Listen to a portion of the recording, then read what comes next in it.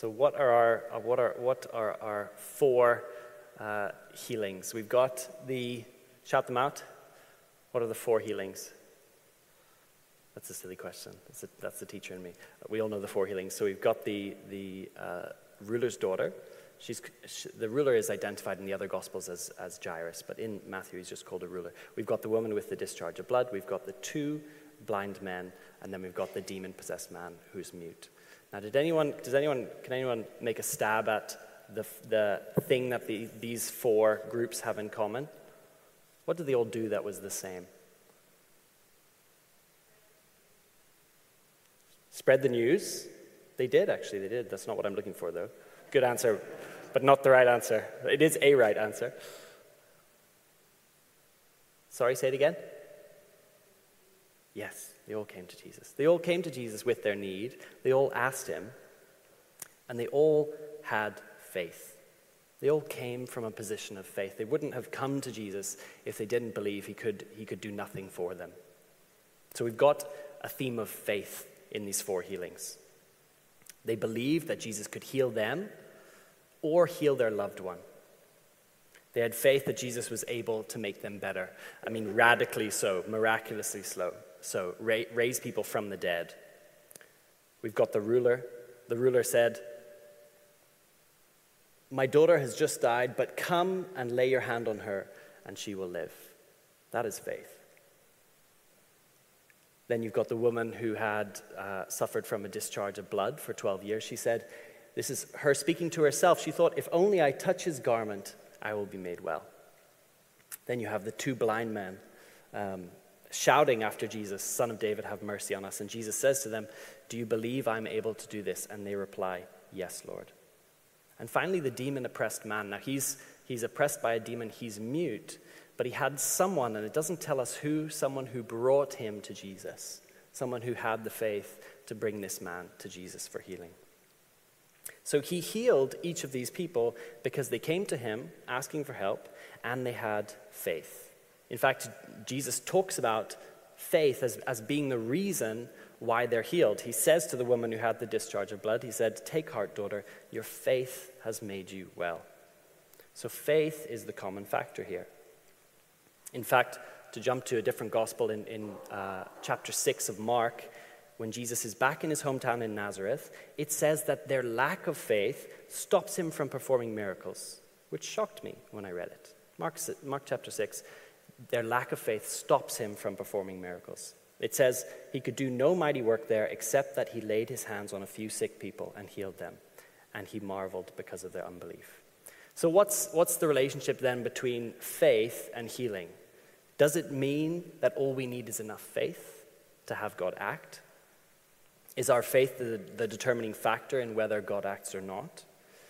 If it does, then the equation looks like this: 100% belief plus prayer equals miracle. 100% belief plus prayer equals miracle.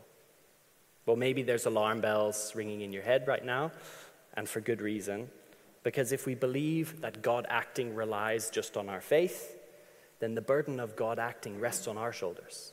The burden of God intervening miraculously rests on us, and rests on how fervently we can convince ourselves to believe that he's going to act. And on the other hand, if we don't believe enough, then he won't act. He won't intervene miraculously. And that's not true.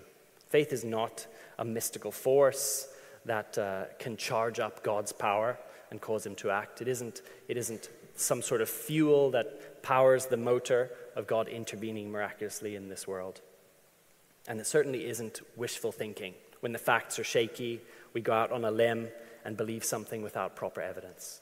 This is a really good definition of faith I came across in a commentary on Matthew. Faith is an attitude of trust towards an object that allows that object to work on our behalf. Faith is an attitude of trust towards an object that allows that object to work on our behalf. So let's take a plane for an example. We trust planes. We get on planes often, which is crazy. Let's take, for example, a Boeing 747. I looked up some facts about it. A Boeing 747 is a 183,500 kilogram tin can with wings strapped on. And the plan is to attach some jet engines to it, start them up, burn 4 liters of fuel a second, and send that 200,000 kilogram tin can hurtling down a runway at 184 miles an hour and expect it to fly. And it does. It's miraculous. It flies up into the sky safely, and we think nothing of it because we have an attitude of trust towards the plane, which allows it to work on our behalf. It flies us around the world. It takes us to places we could have never dreamed of visiting, and it takes us there in a few hours. But if we don't have faith in the plane, if there's no attitude of trust towards the plane, it can't work on our behalf. And it can't work on our behalf because if you don't trust the plane, you're not going to get on the plane. And if you don't get on the plane, you're not going anywhere. So we need to get on the plane, for use of this metaphor. We need to have an attitude of trust towards God that allows God to work on our behalf. So let's think back to our story, and let's think back to Jesus. Jesus wasn't limited in any way by people's lack of faith. But he wasn't about to force himself into their lives and work powerfully and miraculously when they didn't believe he could or should. He wanted them to ask him. He wanted them to believe that he could. But the people of his own hometown didn't trust him. On the other hand, in our passage, we've got these 2 blind men in verses 27 to 31. They certainly show their need for Jesus. They're literally following him down the street, shouting, "Son of David, have mercy on us."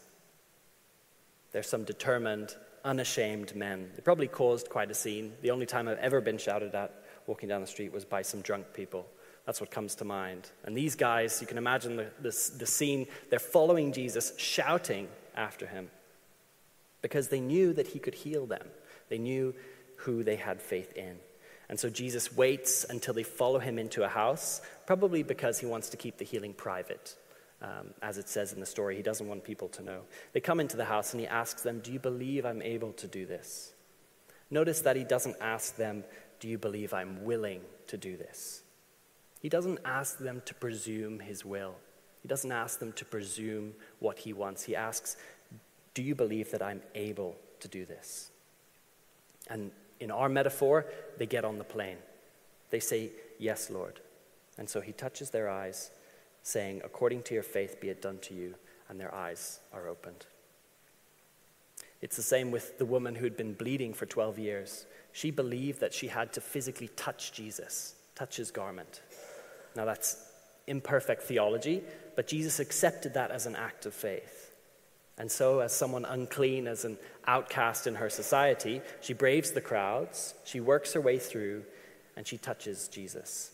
And he turns and he sees her and says, "Take heart, daughter, your faith has made you well." Instantly, the woman is made well. Jesus saw in the woman's actions an attitude of trust in him, in his power to heal her. She got on the plane, and in his mercy, he healed her. She believed that he could heal her, and he chose to. It's worth pointing out here that we know God doesn't always heal. He doesn't always act when we would like him to or in the way that we think he should. In fact, sometimes our faith can be met with what seems like disaster. Hebrews 11 is the great by faith chapter. It talks about all of the heroes of faith, people who by faith achieved amazing things. But at the end of the passage, after listing all of these heroes of faith, in Hebrews 11 it says this: "Some were tortured, refusing to accept release, so that they might rise again to a better life. Others suffered mocking and flogging and even chains and imprisonment. They were stoned, they were sawn in two, they were killed with the sword. They went about in skins of sheep and goats, destitute, afflicted, mistreated, of whom the world is not worthy, wandering about in deserts and mountains and in dens and caves of the earth.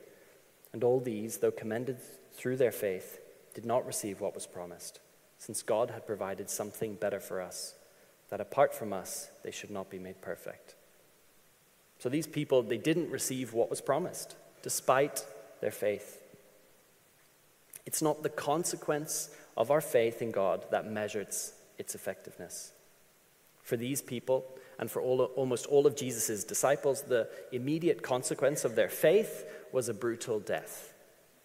But faith in God is an attitude of trust that allows him to work on our behalf.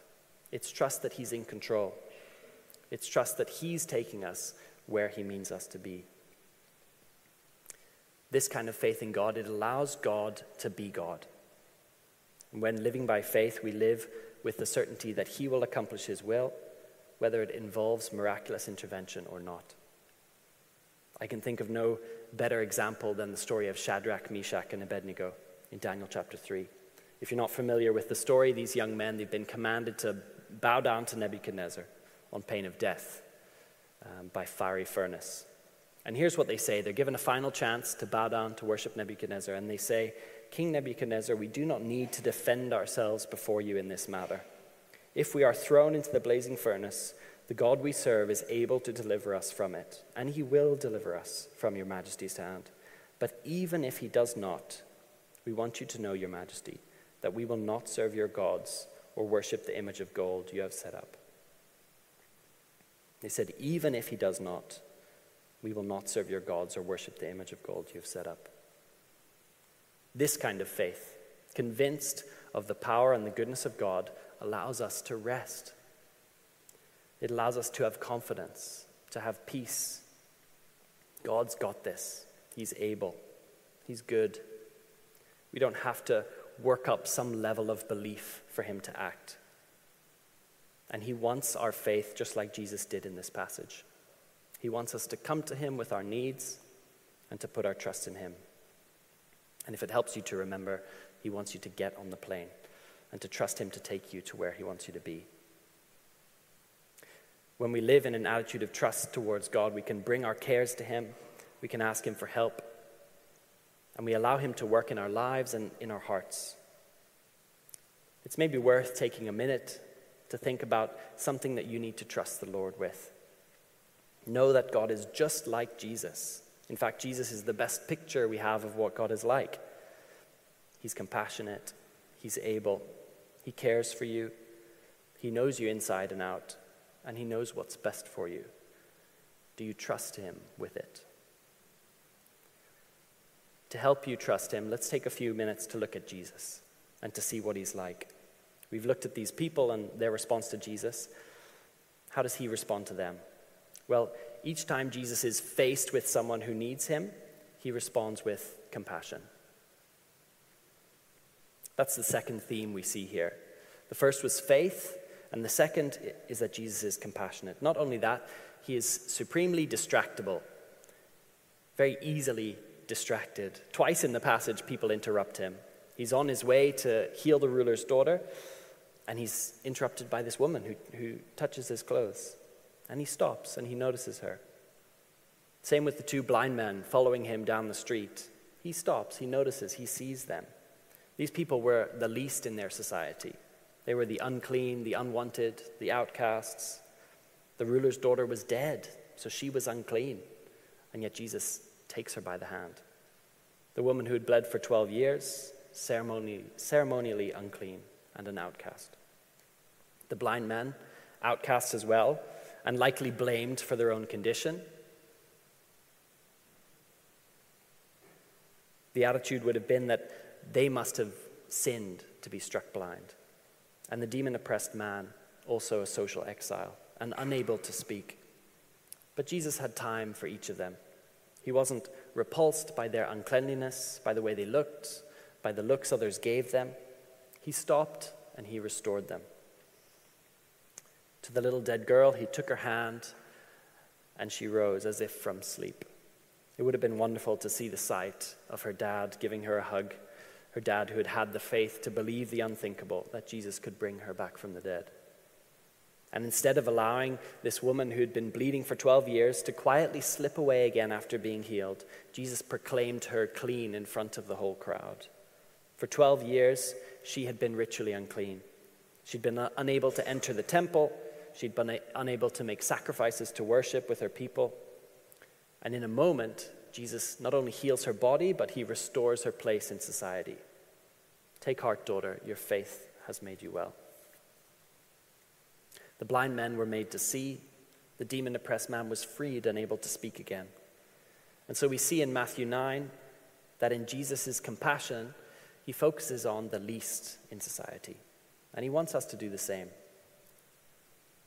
In fact, Jesus has told us that when he returns, he says this in Matthew 9, so I'm jumping forward a little bit, but he's told us that when he returns, he will say to the righteous, "Come, you who are blessed by my Father, take your inheritance, the kingdom prepared for you since the creation of the world. For I was hungry, and you gave me something to eat.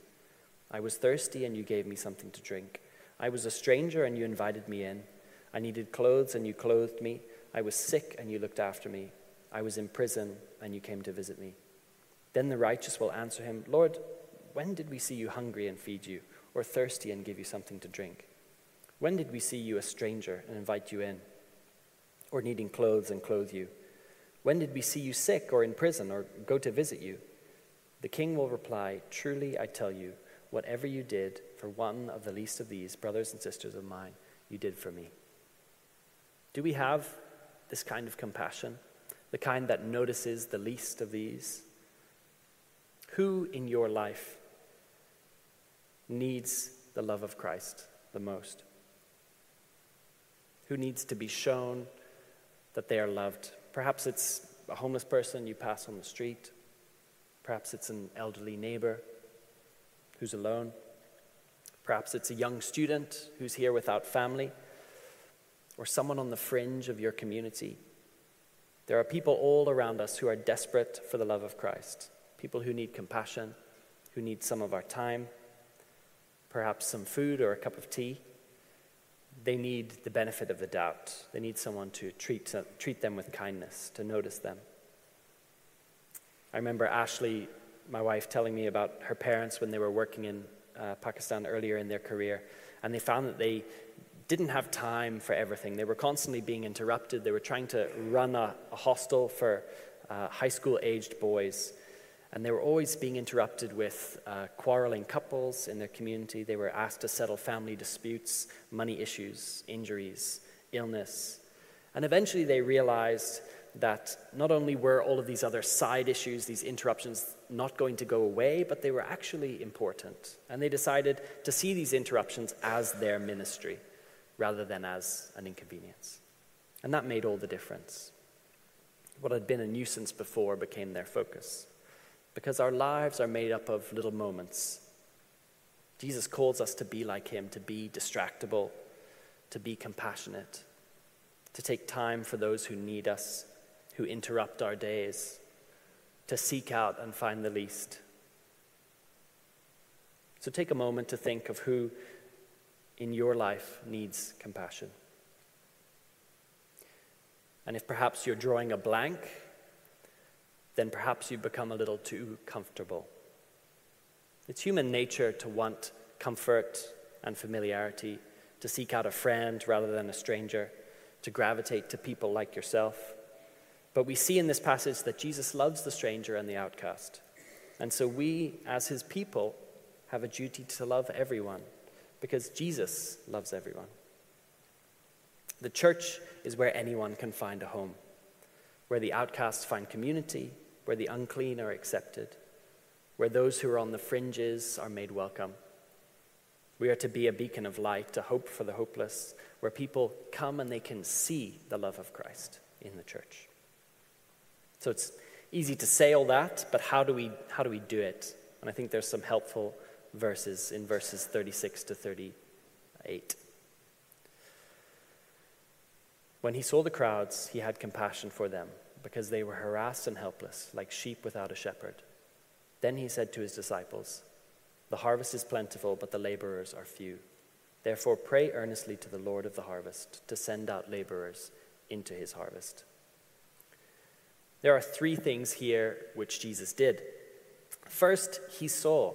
He opened his eyes, he noticed, he saw people as they really were, and he took time to get to know them and their needs. Through doing this, he was led to compassion. He had compassion on them because they were harassed and helpless like sheep without a shepherd. Compassion's not a feeling that we can manufacture. It's something that comes from meeting people where they are, seeing them in their need. And third, Jesus was moved to intercession, to pray. He said, "Pray earnestly to the Lord of the harvest to send out laborers into his harvest." It's interesting that Jesus doesn't say to his disciples, "Go as laborers into the harvest." He says, "Pray earnestly to the Lord of the harvest to send out laborers into his harvest." And that's because God knows exactly what is needed, where it's needed, and who's to do it. God's the one who orchestrates these divine appointments. And it seems to be often in the Bible and in our lives that he puts people in contact with the right people at the right time. It's often the way that God works. A good example is found in Acts 8. It's Philip and the Ethiopian eunuch. In this account, Philip is asked by an angel to travel along a certain road, and there he bumps into an Ethiopian official coming back from Jerusalem on his chariot, who just happens to be passing on the same road and just happens to be reading a scroll from Isaiah which foreshadows Christ, the passage where it says he was like a sheep to the slaughter. So Peter jumps on board, travels with him on his chariot, and beginning with this passage tells him the good news about Jesus. And so they stop, the eunuch is baptized, and they part ways. That is the Lord of the harvest leading the way. That's him orchestrating the meetings as he wants them to happen. And he still does this. God is working in his harvest to bring people into contact with his people, with us as the church. And he wants to partner with us in bringing them to know and love him. He wants us to be laborers in his harvest. God has a job for you. So we too, if we want to follow Jesus' example, we should open our eyes, see those who need Jesus around us, which will move us to compassion. It'll move us to care for them, for their needs, care to tell them about Jesus, and it'll lead us to pray for them and for the harvest. And when we pray to God, it's dangerous because he moves our hearts and he can move us to act. Those of you who are coming along to Rooted later this evening will hear a little bit more about this. We're looking at the Great Commission, but the job of sharing the good news of the gospel with the world is not finished, not even nearly. There's a group called the Joshua Project, which charts unreached people groups. Well, it charts reached and unreached people groups around the world. And the statistics are sobering. Currently, the estimate is that 42% of the world's population is considered unreached. 42%. And by unreached, they mean communities that have less than 2% of people as Christ followers and less than 5% as people who profess any sort of Christian belief. 42% of the world's population unreached. So the job's not done. Jesus wants laborers for his harvest. So perhaps part of opening our eyes is to see the need both here in Northern Ireland and around the world. Certainly, there's a call to pray for the Lord of the harvest, to send laborers into the harvest. And as you pray, God may move you to get involved in a specific work, to give of your time, to give of your money, or to go. The Lord of the harvest knows where you are needed. So pray, and you can trust that he'll show you. And so to finish, and just recap a little bit what we've covered this evening. Jesus asks us to have faith, to have an attitude of trust towards him that allows him to work on our behalf. He calls us to get on the plane, to trust him with our lives, to trust that he's powerful, that he's good, that he'll take us where he wants us to be. And like him, we're called to have compassion, to be distractible, to seek out the least. Doing so will open our eyes. It'll move us to care about people. It'll move us to pray that God would work mightily in this world and use us as laborers in his harvest as we proclaim the kingdom like Jesus did. When we look at Jesus' life, we see his life, we see his selfless love, and we see the very heart of God. And it's our privilege to follow after him, to be like him, and to partner with God in bringing the good news of the gospel to the world. Let's just pray together.